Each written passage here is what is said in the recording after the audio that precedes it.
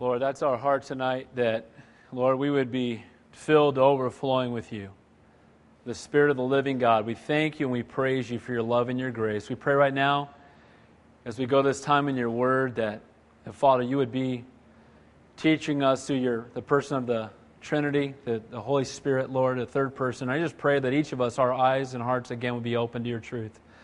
Lord, I want to lift up Elizabeth to you right now and just pray that you would comfort her and, Father, be with her family and their newborn baby. And I just pray, Lord, that, Father, you would use even this for your glory. We ask these things in your holy and your precious name we pray. Amen. Hey, as we turn your Bibles to Deuteronomy 13, and as I prayed, we had a guy that attended our church, him and his wife, right when we first started at the Vets Hall for a couple of years. His name was Joe Spence, and they got married, and they just had a newborn baby. And then we just heard this morning that he was killed in Iraq in that helicopter that went down. So pray for Elizabeth, and they have a baby that he never even saw. Now, the good news is, as Christians, we know where Joe is. Amen? He's in God's glory right now, and he wouldn't come back even given the opportunity. But at the same time, the Bible says to weep with those who weep and rejoice with those who rejoice. And I know she lives in Hawaii now, but I believe she's coming home. Her family lives in Scotts Valley. So be praying for Elizabeth. And Elizabeth Spence is her name, and their baby, I believe her name, I'm not positive, I believe her name is Providence. She's a couple months old. So be praying for them. If you don't have a Bible, raise your hand because you're going to need one. Raise your hand if you need a Bible. Anybody? If you don't have one in your hand, just give them one, Joe, if they don't have one in their hand. Deuteronomy 13, continuing our verse-by-verse study through the Old Testament.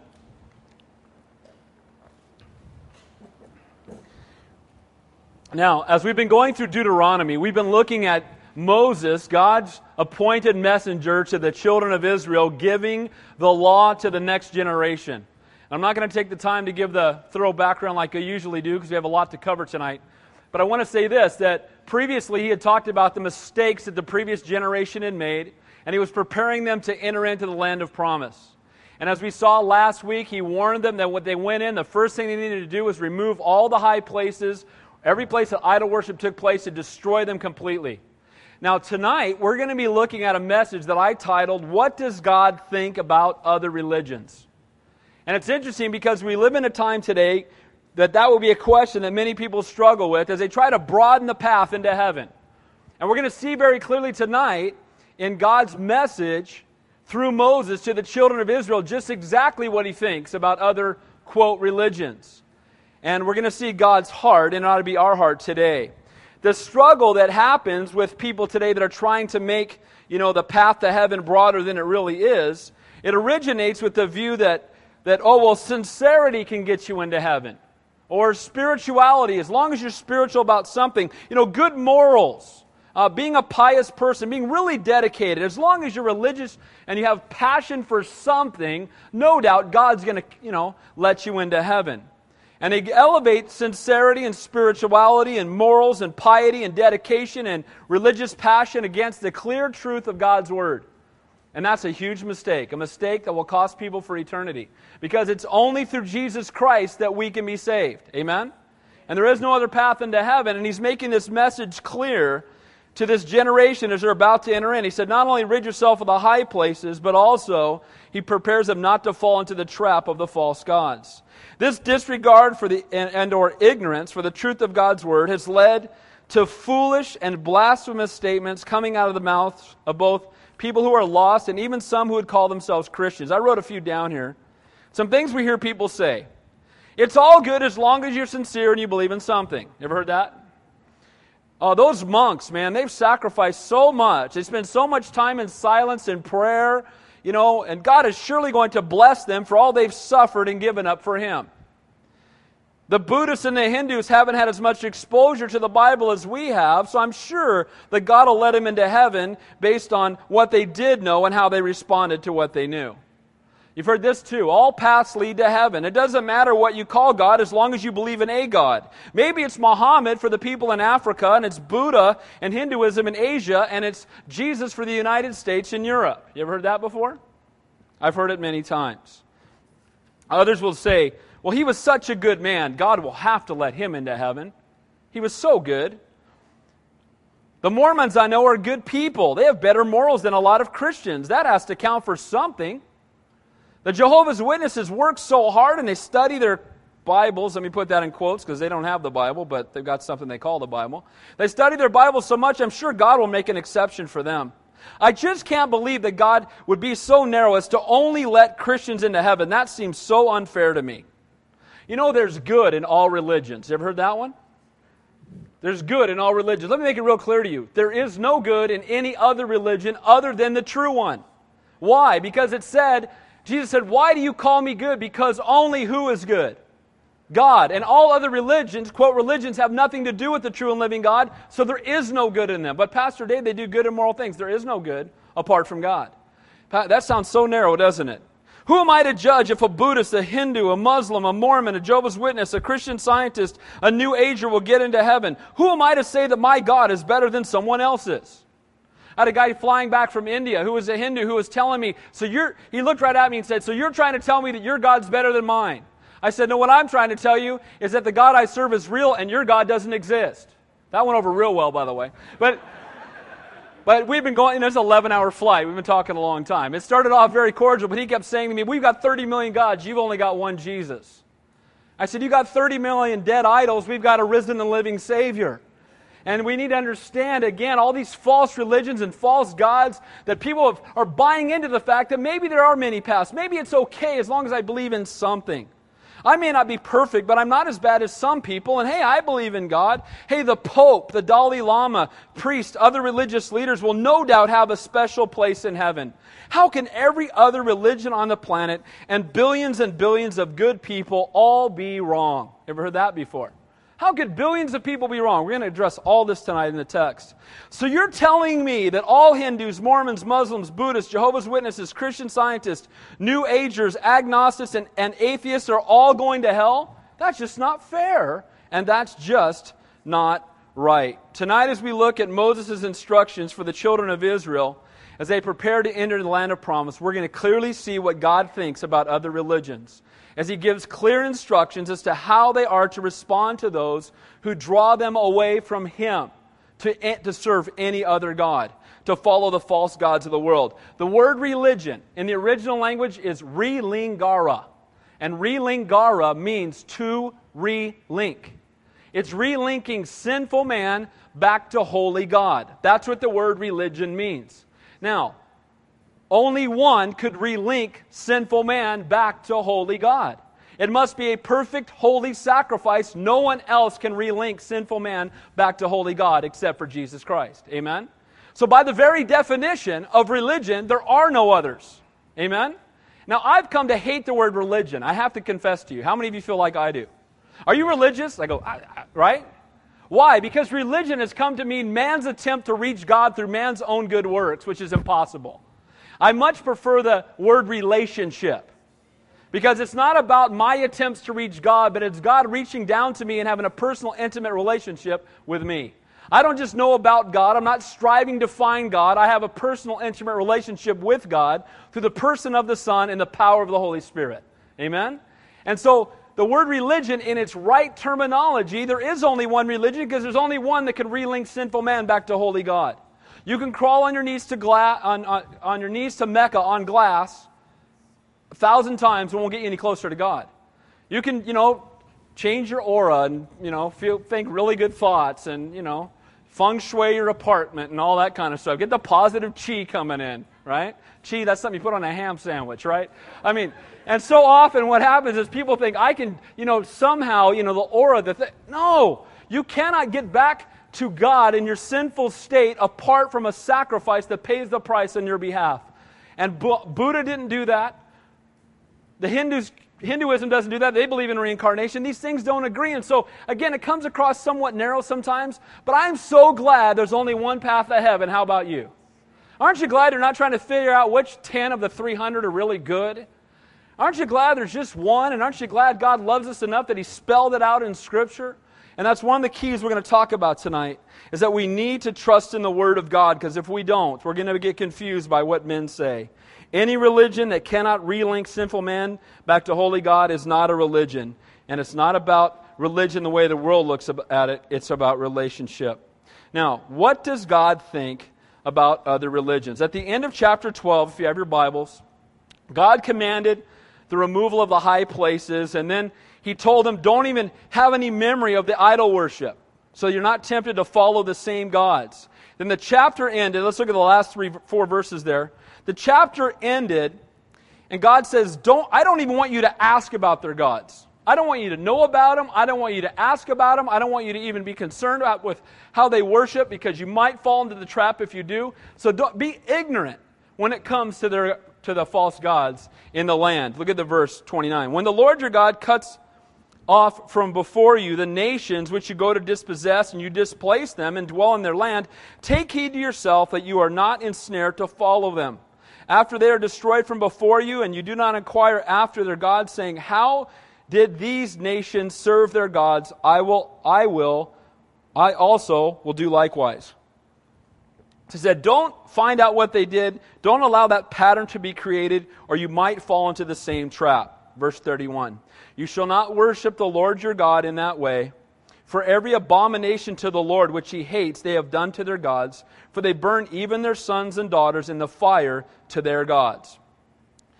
Don't mix religions. What he's saying here is, don't mix following me with something else.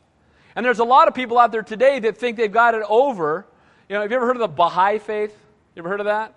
We take something from everybody. We got the best of all worlds. That is the dumbest thing I've ever heard in my life. We believe in parts of Hinduism. Well, Hinduism believes in reincarnation, and the Bible says it's appointed for man once to live and then to die and then the judgment. How can both of those things be true? They can't. So it's the dumbest thing in the world to say, I take from, we believe 1 + 1 is 2, and 1 + 1 is 4, and 1 + 1 is 9, and we just believe them all. That's foolishness, isn't it? And that's what, he says, look, don't incorporate other things from other faiths. What I have given you is sufficient. You don't need anything else but this book right here. Amen? We don't need to add and take away. I don't need any more books. I got 66 books written by 40 authors on 3 continents and 3 languages over 1,500 years with one central theme and no contradictions. And how's that possible? Because God wrote it. Amen? And so I've got God's Word in my hand, and I don't need the opinions of men or anything else. And he says, don't fall into the trap of hanging on to what they did or finding out what the previous people that were here did before, and don't mix what they're doing into what I've taught you to do. Serve me and me alone. And in the world we live in today, too much of that is going on, and it grieves the heart of God. Verse 32, whatever I command you, be careful to observe it. You shall not add to it, nor take away from it. Again, worship God according to His command. Don't add to it or take away from it. So again, we're going to see just how serious God is about our worship being for Him alone. How we are to respond to those who would draw us away from Him to serve other gods. How our relationship with Him must become before our relationships with our pastor, a prophet, our family, and even the masses, even the world. Now again, some of you are going to struggle with some of this tonight, but that's okay. This is the Bible, not my opinion. And the Word of God is true. Far more important than what you, your pastor, your leader, your family, or the world thinks is where you stand with the Lord. And we're never to fall for temptations that will lead us away from God and allow the influence of others to take our eyes off of Him. So tonight, if you're taking notes, here's the 3 things we're going to see. We look at what does God think about religion. 1, we're going to see temptation coming from false prophets.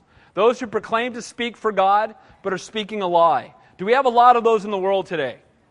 Absolutely. Turn on Christian television even sometimes. Amen?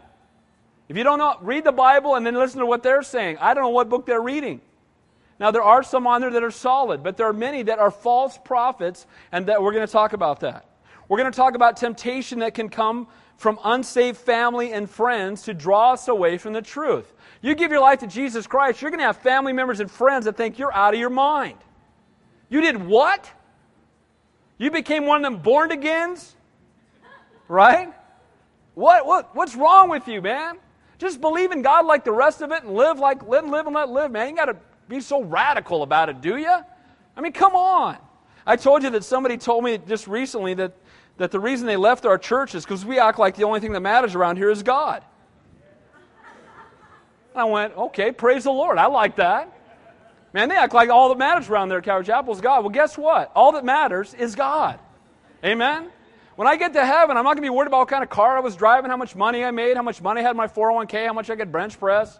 how little or much hair I had, and praise God for that. Amen? None of that's going to matter in heaven, and too often we think that God's just part of what life is about. No, life is about having an intimate fellowship with God. Amen? And everything else does not compare. Temptation from family and friends, and finally temptation from the world. So let's begin in verse 1, looking at temptation from the false prophets. Okay? Verse 1, if there arises among you a prophet or a dreamer of dreams, and he gives you a sign or a wonder. Now the word prophet, God had raised up prophets in Israel during those times to call people back into faithful worship of God. Now prophets weren't just guys who told the truth. You know, a lot of people think of a prophet and they think of, Dionne Warwick or 1-900 Psychic or something, right? No, a prophet was somebody who spoke for God. And often what they spoke was just the word of God directly to people. I believe that it is prophetic what I'm doing right now. It's not just foretelling, it's forthtelling. It's the telling of the truth of God's word. And so God raised up prophets so that they would keep the people's eyes back on God. When people started to fall away, the prophets were there by God, because you got to understand that in those days, were people walking around with the New King James Version of the Bible? They didn't have the Bible. They had the law of Moses later, and they had big, huge scrolls. And even then, can you imagine if you wanted to, there was no verses and chapters, and people weren't all sitting with the Bible on their lap. They went down to the temple, and what happened in the temple? The guy would open a scroll, and one person would read it, and they'd all listen. And we're so blessed today to have the completed revelation in our hands, but they didn't have it. So God brought prophets forward who were foretellers of the truth of who God is. And a faithful prophet spoke in God's name, gave only God's message, and did it for God's glory and the good of God's people. And that should be true today. When a man speaks, and he's speaking on behalf of God, it should be only God's word. He should be speaking in God's name, giving only His message, and for the glory of God alone. True prophets sought no glory, and they pointed all men to God. Today we see people that are in, quote, ministry, and we have Christian celebrities today, and that just grieves me. I've seen some of these Christian bands and even some pastors that travel with an entourage and have bodyguards. What's up with that? If Jesus didn't have any bodyguards and He's the Son of the living God, why do you have any? That's what I want to know. Amen? And you know what? As believers, we should not be trying to keep people from us and elevate ourselves. God alone should be glorified, and touch not His glory. Amen? God alone be glorified. No man under any circumstances. And so He says there, if a prophet arises or a dreamer. Now, there were those who dreamed dreams that came from God. We know that Joseph did in Genesis 37. He had a dream, and God showed him that all of his brothers would bow to him and his own parents would bow to him. Then He told them the dream, and they didn't like it too much. Remember that? You're all going to bow to me. Oh, really? And what did they do? They threw him in a what? They threw him in a pit. And then some people came by, some Egyptians, and they sold him into slavery. And so we know that he did dream a dream, and exactly what he dreamed did come true. The same is also true in Numbers 12, talking about dreams, that they are fulfilled. But we also see that there were those who dreamed dreams that did not come from God. They proclaimed to have a dream, and they were false prophets. We see it in Jeremiah and other places. Now, I want to make this really clear. We should not pay too much attention to dreams alone. Because if somebody dreams a dream, it better agree with the Word of God. Amen? And too often what happens, I got a word for you, brother. And they start telling me something like, what is that? You got a word, but that ain't from God. Amen? Now, I've had other people. I had somebody tell me right before I came to Northern California to start a church. I was in Southern California. I'd been there a long time, and nobody knew except my wife and I and the senior pastor what I was praying about. And this guy came up to me at church and waited for me because I was up front praying with people. An hour after church is over, he finally gets a chance to talk to me, and he comes up to me in a quiet way and says, Pastor Dave, you may think I'm out of my mind, and I'm not saying this is God, but let me just share something with you. And he shared this dream with me that was so totally for me. Amen, there it is. That's the Lord. And it totally was confirmed in the Word of God, and it was totally confirmed in what God was working on my heart, and he never could have known if God didn't show him. But let's make sure when we hear people are dreaming dreams or having signs or whatever it might be, that it always glorifies God. Amen? I've got a word for you. It better come from the Lord. It better glorify God, and it better agree with His Word. And so it says in verse 2, and the sign or the wonder comes to pass. Now, how did they confirm that a prophet was really a prophet? If a prophet said something was going to happen, how often did he have to be right? 100% of the time. If he was wrong once, what did they do? Stone him to death. I'm thinking that's a job you better make sure that's God. Amen? I mean, you bat 300, you're making $10 million. As a prophet, you're batting 999, you're dead. So you better be 100% right 100% of the time. And so a prophet had to be true. So he says a prophet comes and he gives you a sign or a wonder, and he says this is going to happen, and exactly what he says happens. Now that would be a sign that he's a true prophet. But understand, just working a sign or a wonder doesn't mean somebody's truly from God. Because who else can work signs and wonders? Satan can. And the Bible tells us very clearly that there will be those who will rise up and will be false prophets. And we even know that it tells us in the Word that some will come and say that I prophesied in your names. I did signs and wonders in your name. I cast out demons in your name. And they'll say, depart from me, for I know you not. So just performing a sign or a wonder does not mean that it's from God. So Moses is preparing them to say, look, there are going to be guys who come. They're going to tell you some sign or wonder is going to happen, and they're going to be right. But look at the rest of the verse. They're going to be those, it says there, a sign or wonder comes to pass of which he spoke to you. So exactly what he said would happen. But then look what he says next. Let us go after other gods, which you have not known, and let us serve them. Now this passage tells us again that a prophet, he speaks it comes to pass. Then there are going to be those that are drawn away just by the signs. And the Bible tells us that we must have discernment, because Satan can do signs and wonders, and the signs and wonders alone are not good enough. It's so important that we understand that the people God uses will confirm the Word of God in what they say. If they say something that is contrary to the Bible, they're not from the Lord. And we've seen many prophets rise and fall that pretended or said that they were from the Lord. And he says there, let us go after other gods. Now this term is used 3 times in the text. Let us go find other gods. We got the God for here, but we're going into Canaan. They got other gods over there. And, a lot of them thought that their gods were geographical. You got the God of this city and the God, and like you got a mayor. Okay, well, he's God over there, and now we're in this nation, so that's the God over here, so let's start serving him. And somebody will do a sign and a wonder, and people will be amazed and say, let me go show you another God you've never heard of, the one that gives me this power. Let's go follow him. So he's preparing them that this is going to happen when they enter into Canaan. And he instructs them not to go in a direction contrary to the Word of God. And it's not unlike a pastor today who has the appearance of a gifting upon him, but his words are not confirmed in the Word of God. And sadly, billions blindly follow such men because they lack discernment. Might be getting ahead of myself a little bit, but one such example of that is Joseph Smith. Who's Joseph Smith? The founder of what? The Mormon Church. He says that an angel showed up and talked to him. He was out in the woods and an angel showed up and gave him some golden plates, which he conveniently lost. I find that amazing.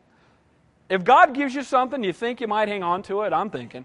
So he gets these golden plates, and now he's got this new Bible because all the religions are wrong, and he had other, all these things happen, and then he comes and preaches this new gospel that's totally wrong. Now, one of two things is true. Either he made it up completely because he was a fairy tale writer before he founded the Book of Mormon. That's a fact. He was a fairy tale writer. I think he just kept writing them his whole life. Okay? Or somebody showed up and told him this stuff, but it wasn't God. How do we know? Because it doesn't agree with the Bible. So because someone has a sign or a wonder, I don't care if he's raising people from the dead, if he does not concur with his words, do not agree with the Bible, he's not from God. Amen? Because any prophet of God will glorify God, point people to God, and be in agreement with the Word of God. Again, Satan can perform miracles. Now, why would the Lord allow these false prophets to come in? Why would he allow it? He allows it so that each of us will be men and women who are faithful to study God's Word, to know the truth and be able to recognize the lie. It's to test our faith. A faith that cannot be tested is a faith that cannot be trusted. Amen? There has to be times when our faith is tested. That's how we grow. If we could just have faith and never have it tested in our lives, we would never have an opportunity to grow. And we're to test every word that comes out of every prophet by the Word of God. That's why I want you to have a Bible when you come in here. When I'm teaching you through God's Word, I want you to read it with me so you know I'm not making it up. Amen? Open your Bible, look at the verse, read it. Make sure that I'm not saying something that's contrary to the Word. And if I do, you have my permission to come up here and hit me. I'm inviting you, okay? Because that makes me a false prophet when I start teaching something other than the Word of God. It's hard to test it by the Word if you don't know the Word. Amen? Read the book, don't what? Wait for the movie, amen? We need to read the Bible so that when someone tells us a lie, we can recognize it. When the false prophecy comes, when the Baha'i faithers come by, or the JWs, or the more anybody who's teaching a false religion comes by, how do you recognize a lie? If you don't know the truth, you won't. You need to understand. The Bible tells us to study to show yourselves approved, a workman who need not be ashamed, rightly dividing the word of truth. The rest of verse 2. Let us go after other gods, which you have not known, and let us serve them. You shall not listen to the words of that prophet or that dreamer of dreams. For the Lord your God is testing you to know whether you love the Lord your God with all your heart and with all your soul. Again, why did He allow these false prophets to come across His people? That their faith might be tested, that they might have an opportunity to grow in their relationship with Him. God permits such imposters to arise to try the faith of His followers, and again, give them that opportunity to make a stand for Him. You know what? Virtually every cult that exists today came with somebody who was attending the church and decided to go off and take one of their own translations of something, and go contrary to the Bible, and sadly, tens or hundreds or millions of people followed them into the lie. Why? Because they were biblically ignorant themselves. Have you ever had people tell you stuff that's in the Bible that's not there? I have it all the time. Well, the Bible says God helps those who help themselves. Really? What verse is that? Second hesitations. Where is that in the Bible? I don't know what that is. Right? Cleanliness is next to godliness. It's in the Bible. No, it's not. Amen? And you have people that are biblically ignorant. And I love people say, well, yeah, the Bible's filled with contradictions. Really? Name one. Well, I've never really read it. So you've never read it, but you're an authority on it. Is that what you're telling me? Well, yeah, kind of. Well, that's real sharp. Amen? And so what happens is you got people that are biblically ignorant, but the sad part is that Christians, we should never be biblically ignorant. We're to study the Word of God. We're to desire the Word of God more than our necessary food. That's what it says. How can you talk to somebody who's confused if you're confused yourself? You know what's really sad? I don't know what the statistics are anymore, but I remember reading a statistic that only less than 5% of all Christians that ever led somebody to the Lord in their lifetime. Now, what's up with that? What did Jesus say? What was the last thing He said when He ascended into heaven? Go and make disciples of all nations. So who is He calling to do that? Every Christian, amen? It's not just up to the evangelist. It's not just up, we're all in the mission field every single day. We don't go witnessing, we are witnesses. And for us to be able to share our faith, we must know what the Word of God says. And so there's this prophet that goes off, he's got a special word from God, and tens or hundreds or thousands or even millions follow him. Remember a guy named David Koresh? Who remembers that guy? Remember him? This guy said he was Jesus and people believed him. Now, we get calls from Jesus at the office every once in a while. It's true. We get these people calling us up. What was the guy the other day? There's some guy called, I think he was John the Baptist. No, he was David. He told me he was David. I said, no, you're not. No, man, I'm David, and I'm going to get married, and we're going to give birth to Jesus, because He's the son of David. I'm like, dude, you're out of your mind. Oh, no, but God gave me a word. No, He didn't. Here's what the Bible says, bro. You need to get saved. You need to be born again. You're a false prophet. And he's telling me I'm a false prophet. I trust the Bible. Oh, man, you need to give me money. I'm thinking, I knew that was coming.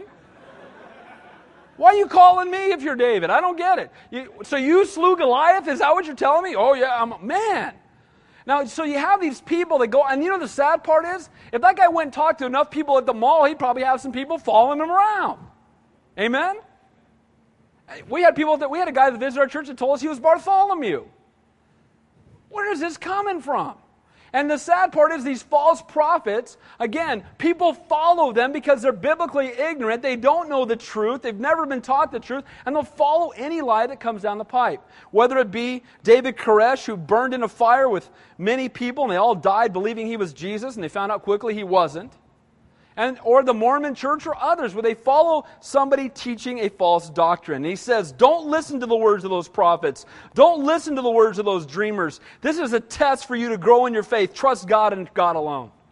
Don't believe in any man. Trust God. You know what? Don't believe in your pastor. Trust God. Amen? I will fail you. Ask my wife. She'll tell you. Okay? I blow it. I'm a man. But you know what? God is faithful. And I'm called by God to speak the truth, but only listen to what I say in as much as I teach you the Word of God without compromise. I get away from the Word, throw rocks at me. Now look what it says in verse 4. You shall walk after the Lord your God and fear Him and keep His commandments and obey His voice, and you shall serve Him and hold fast to Him. Man, I love that. That's a great verse. If you underline your Bible, underline, if it's a Bible we gave you can take it home, underline in that Bible, you shall walk after the Lord your God and fear Him and keep His commandments and obey His voice, and you shall serve Him and hold fast to Him. No matter how attractive the deception was, they were to keep focused on God alone. Fear Him alone. Keep His commandments. Obey His voice. Serve Him. Hold fast to Him. Again, don't hold fast to any man. Don't hold fast to any doctrine that comes from the world. Hold fast only to the Lord. And we're going to look at verse 4 at the very end, because I believe that's the pattern for truly serving God. Verse 5. But that prophet or that dreamer shall be what? Put to death. So how does God feel about other religions? Somebody comes in and teaches you something contrary to the Bible. That's what he says, contrary to the word that's been delivered to you.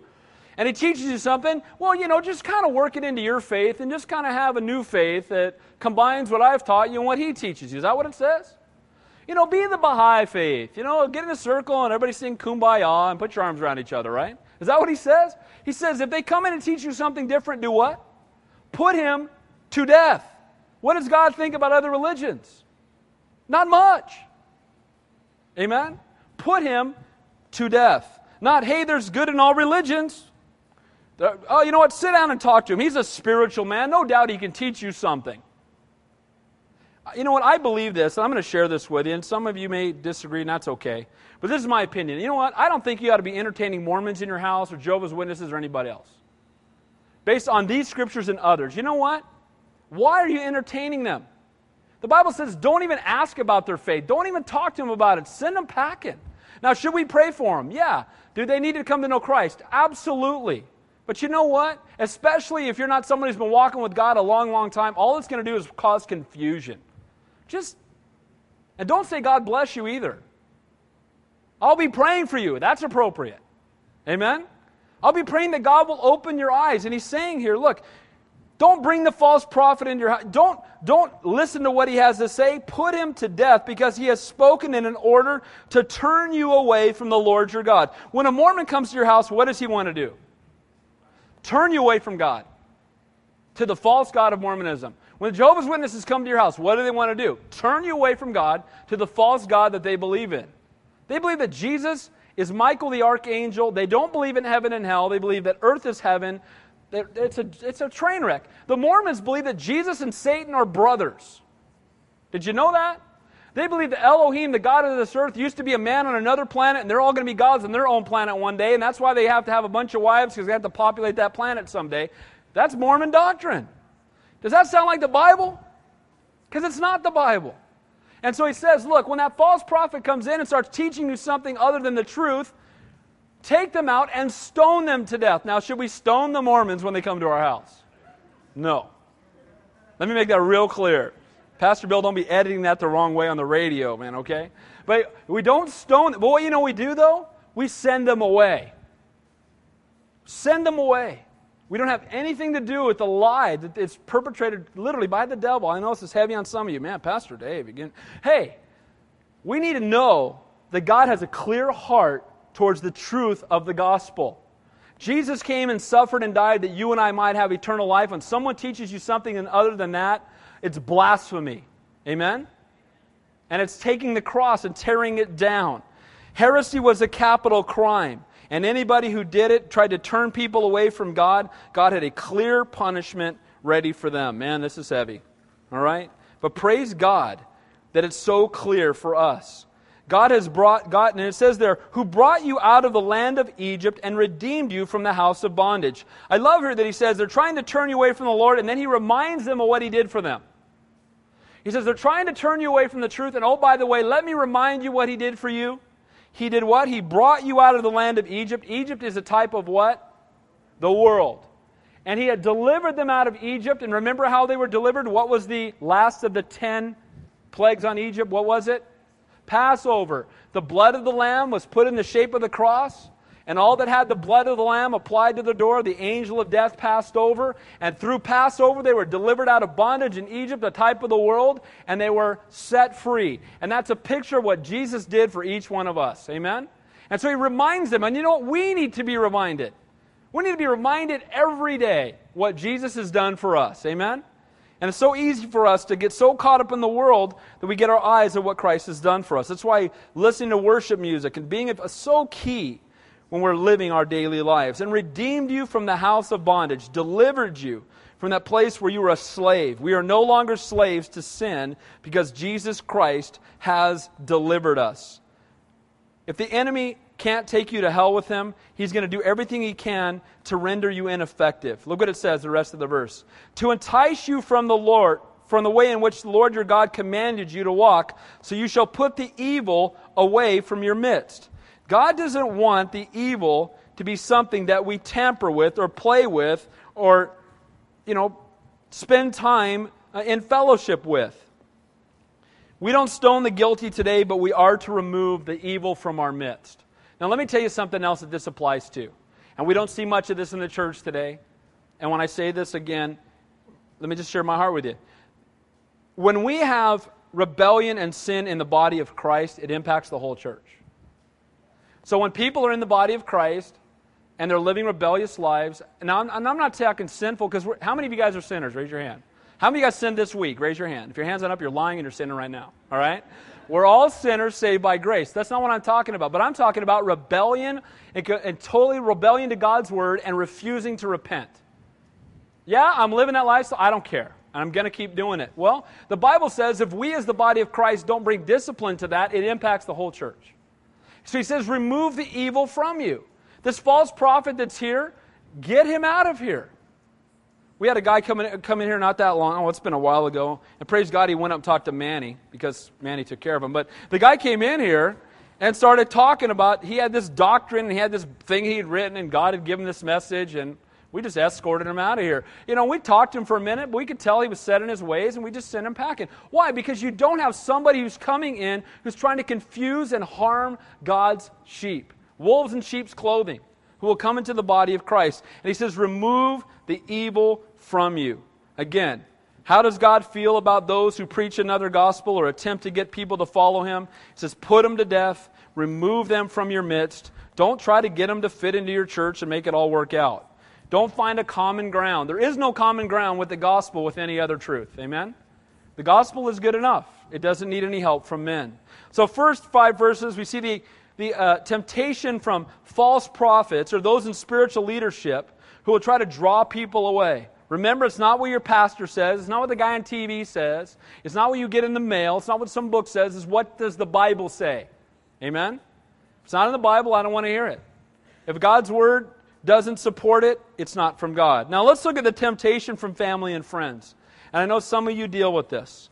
If your brother or the son of your mother, the son of your daughter, the wife of your bosom, or your friend, who is as your own soul, secretly entices you, saying, let us go and serve other gods, which you have not known, neither you nor your fathers, of the gods of the people which are all around you, near to you or far off from you, from one end of the earth to the other end of the earth. So somebody comes, and again, it wouldn't be very difficult to stone a false prophet. It wouldn't be very difficult to turn him in.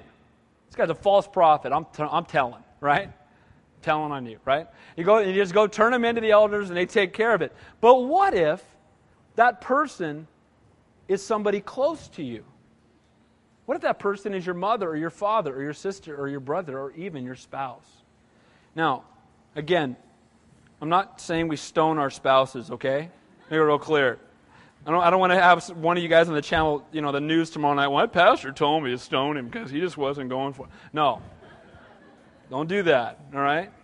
But can you imagine that you're laying in bed at night with your spouse and in the middle of a private conversation, they turn to you and say, you know, that Pastor Dave's getting on my nerve. No, they say, you know, I'm sure that's happened, by the way.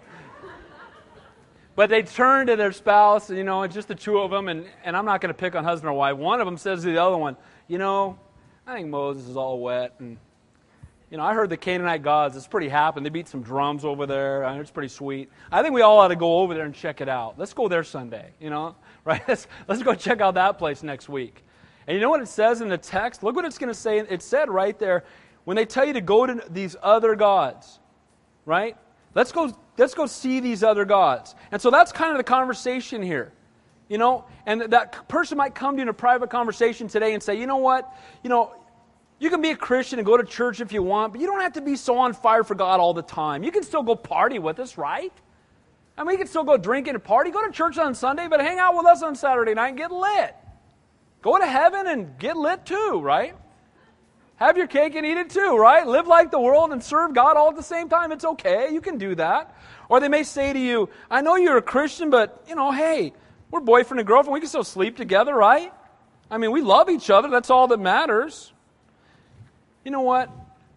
We can have an impact on the gospel by how we respond to our family and friends when they try to entice us away from the Lord. And it's sometimes easier just to go with the flow and do what they want, but that's not what God wants us to do. And He's telling them here that that's what will happen. The Bible says in Matthew, he who loves his father or mother more than me is not worthy of me. He who loves his son or daughter more than me is not worthy of me. That's pretty radical. You know what? I love my kids so much that it hurts. Parents, can you relate to what I'm saying? I drive down the road, I think about my kids, I start weeping. If you guys were here a month ago when I showed the video on our anniversary, it was our 20th anniversary, and I made a video of me and my wife growing up and then the first 20 years of our marriage, I was a wreck every time I watched it. I still am. Because I watch my kids growing up before my eyes, and it tears my heart out and it kills me. But you know what? I love my family, but I'm to love God more. Amen? Because if you love your family more, you will not honor God. And the best thing I could do for my wife is be totally in love with God. Because if I am, I will be a godly husband, and I will minister to my wife. And if I love God more than anything, I will be a godly dad and minister to my kids. And He's telling them here, look, there's going to be those that try to draw you away and say, let's go and check out the other gods. You know, hey, we're tight, man. Let's just go with me on this. You don't have to be so sold out for God all the time, do you? Come on. How have you ever had friends say stuff like that to you? Okay? It's so true. It happens to all of us. Verse 8. You shall not consent to him or listen to him, nor shall your eye pity him, nor shall you spare him or conceal him, but you shall surely kill him. Wait a minute. Is that radical? You're laying in bed, your wife goes, you know what, I'm tired of Moses, so I'm thinking we should go down to the first Baal church of Cupertino, down the street. They're beating drums down there. I like their worship better. We should go down there. And they fall, and you know what the husband's supposed to go the next day and say, you know what my wife said last night? She wants us to go serve Baal. Now, he's saying even in secret, how much does God hate it when people try to draw His children away to false gods? He says, even if they come to you in secret and try to draw you away, bring it out into the light, and don't pity them, but there needs to be swift justice. Now again, we're not doing that today. We're not stoning people today, okay? But when people try to entice you away, it needs to be brought into the light. Don't say, oh, well, maybe I can do that. Don't listen to them. Don't feel sorry for him. Don't hide what he has done, but bring it into the light that all may know. And then it says there to put them to death. Put this evil away from you. Now, it's interesting that when they stoned them, it was to be an example. Look at the rest of the verse there. It says, but you shall kill him, and your hand shall be the first against him to put him to death, afterward the hand of all the people. So the person who brought them forward had to pick up the first stone. Remember, what did Jesus say when the woman caught in adultery? Let he who was what? Without sin, cast the first stone. Well, this goes back to the Old Testament, and He says, the one that's been caught, the one that accuses them had to throw the first stone to make sure that they weren't falsely accusing them. You know, some accountability. You got to pick up the rock and throw it. And then everybody threw rocks at him. Now let me ask you a question. If there's a public stoning, you think people might want to know why? So what happened here? Oh, she was trying to get him to go to the Baal church down the street. Oh, I'm not going there. Amen? Oh, we won't be talking about that at my house. Because with capital punishment, it does open people's eyes. And the Lord's desire was that they're getting ready to go into the land of idol worship. They're going into Canaan. There's 8 nations there. They all worship idols. And He knows that there's going to be such a propensity just to fall into their worship. And just to be like the world. Just like for us today, it's so easy for us to just go and be like the world. And God says, be in the world but not of the world. Amen? We're not to be like the world. We are to be different. We are aliens here. Amen? This is not our home. I'm so glad this isn't my home. How about you? I'm not worried about the greenhouse effect. Anything. You know why? I'm not staying. Amen? I'm going to heaven, and it's going to be perfect there. And I'm going to have hair, and I'm going to be able to run fast, and all kinds of stuff, right? I mean, heaven's going to be great. I'm losing this tent. I'm leaving it behind.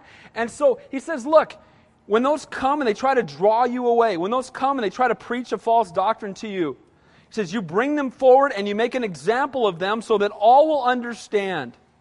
Verse 10. And you shall stone him with stones until he dies, because he sought to entice you away from the Lord your God, who brought you out of the land of Egypt from the house of bondage. You notice how He keeps reminding them of what He did for them. Stone them to death with stones. Why? Because He tried to take you away from the Lord your God. What does God think about the other religions? How does He feel about those who come in and try to drag people away to a lie that leads to hell? He's not happy. And He makes it very clear in this text. Destroy them.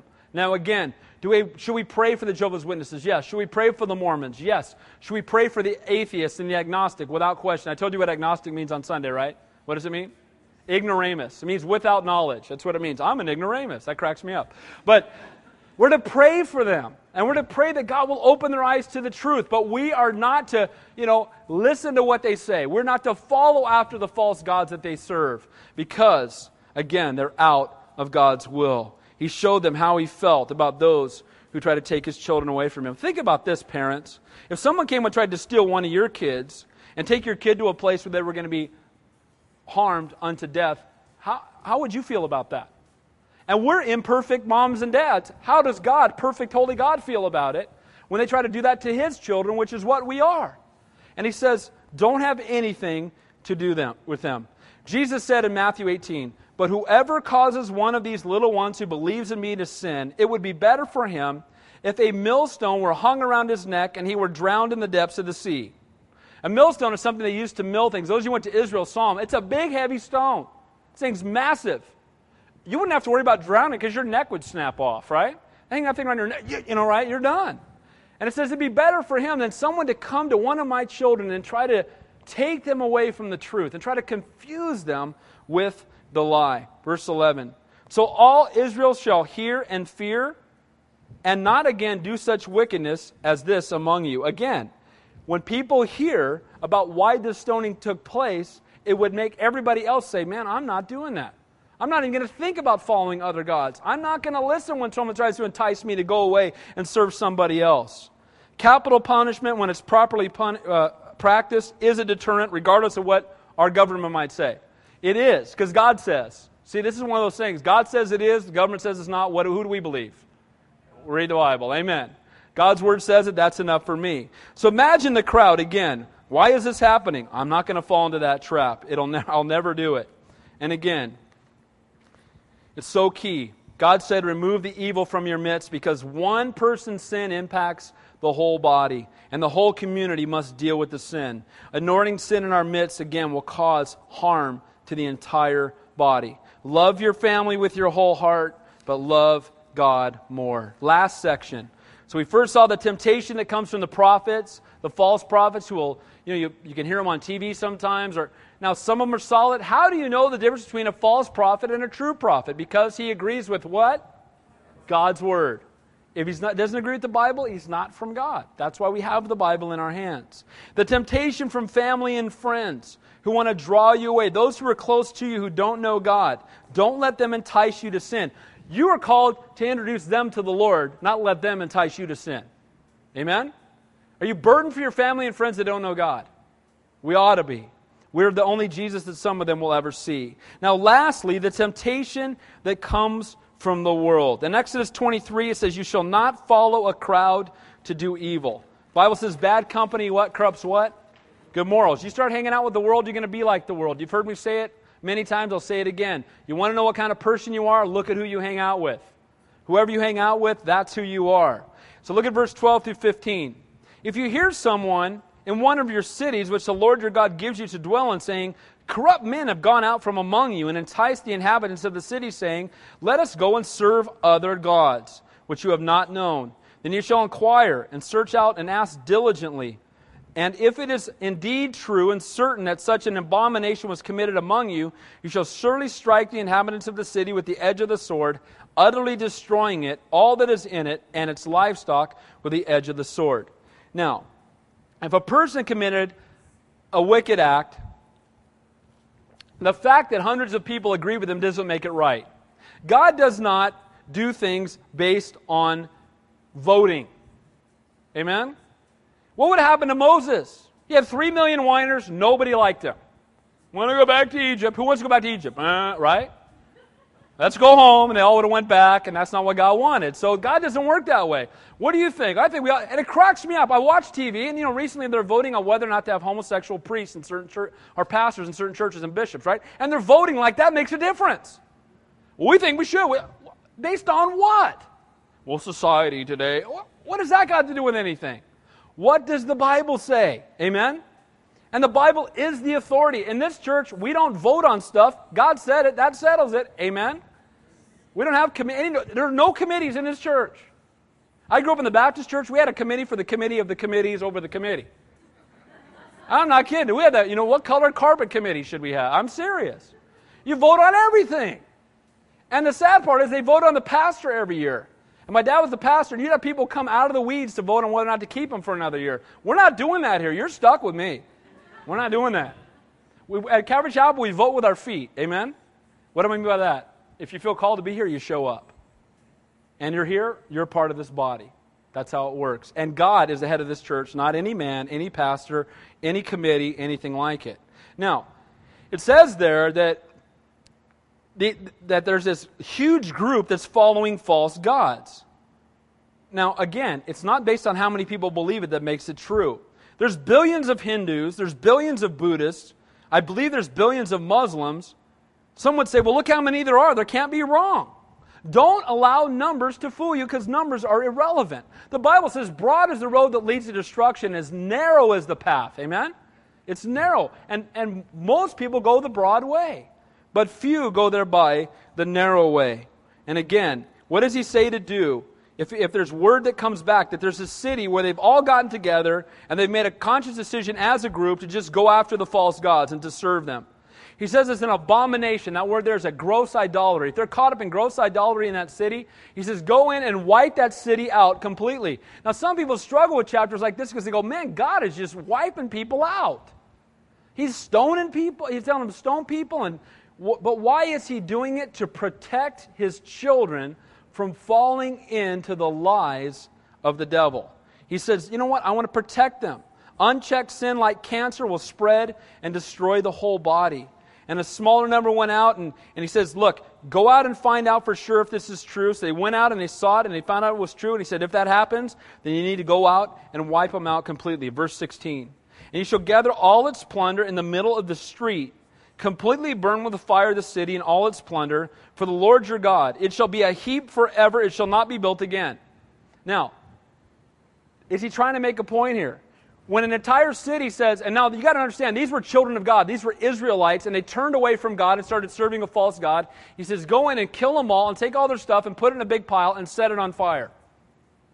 And then leave it there as a big heap, so that every time somebody went by, they look over and go, oh, those are those people that started serving Baal. We're not doing that. Right? Can you imagine driving through your neighborhood and everybody started serving a false god, their house got burnt to the ground? You drive through the neighborhood, oh yeah, they were serving Baal over there. We won't be doing that anytime soon, right? Wouldn't that be a great warning every day? Back in those days, they stoned people for adultery, and J. Vernon McGee said if they still stoned every adulterer, we couldn't drive through town because there'd just be piles of rocks everywhere. But back then, they stoned adulterers. So every time you saw a pile of rocks, you thought, oh, I'm not doing that. And so this was an example that when a city turned its eyes away from God, that God's judgment came upon it. Sodom and Gomorrah found that out, didn't they? They turned away from God. They were caught up in homelessness, and God rained hellfire upon them. Well, fire from heaven, actually, and wiped them out. Completely took the believers out. Sometimes I wonder what's going to happen to San Francisco. Verse 17.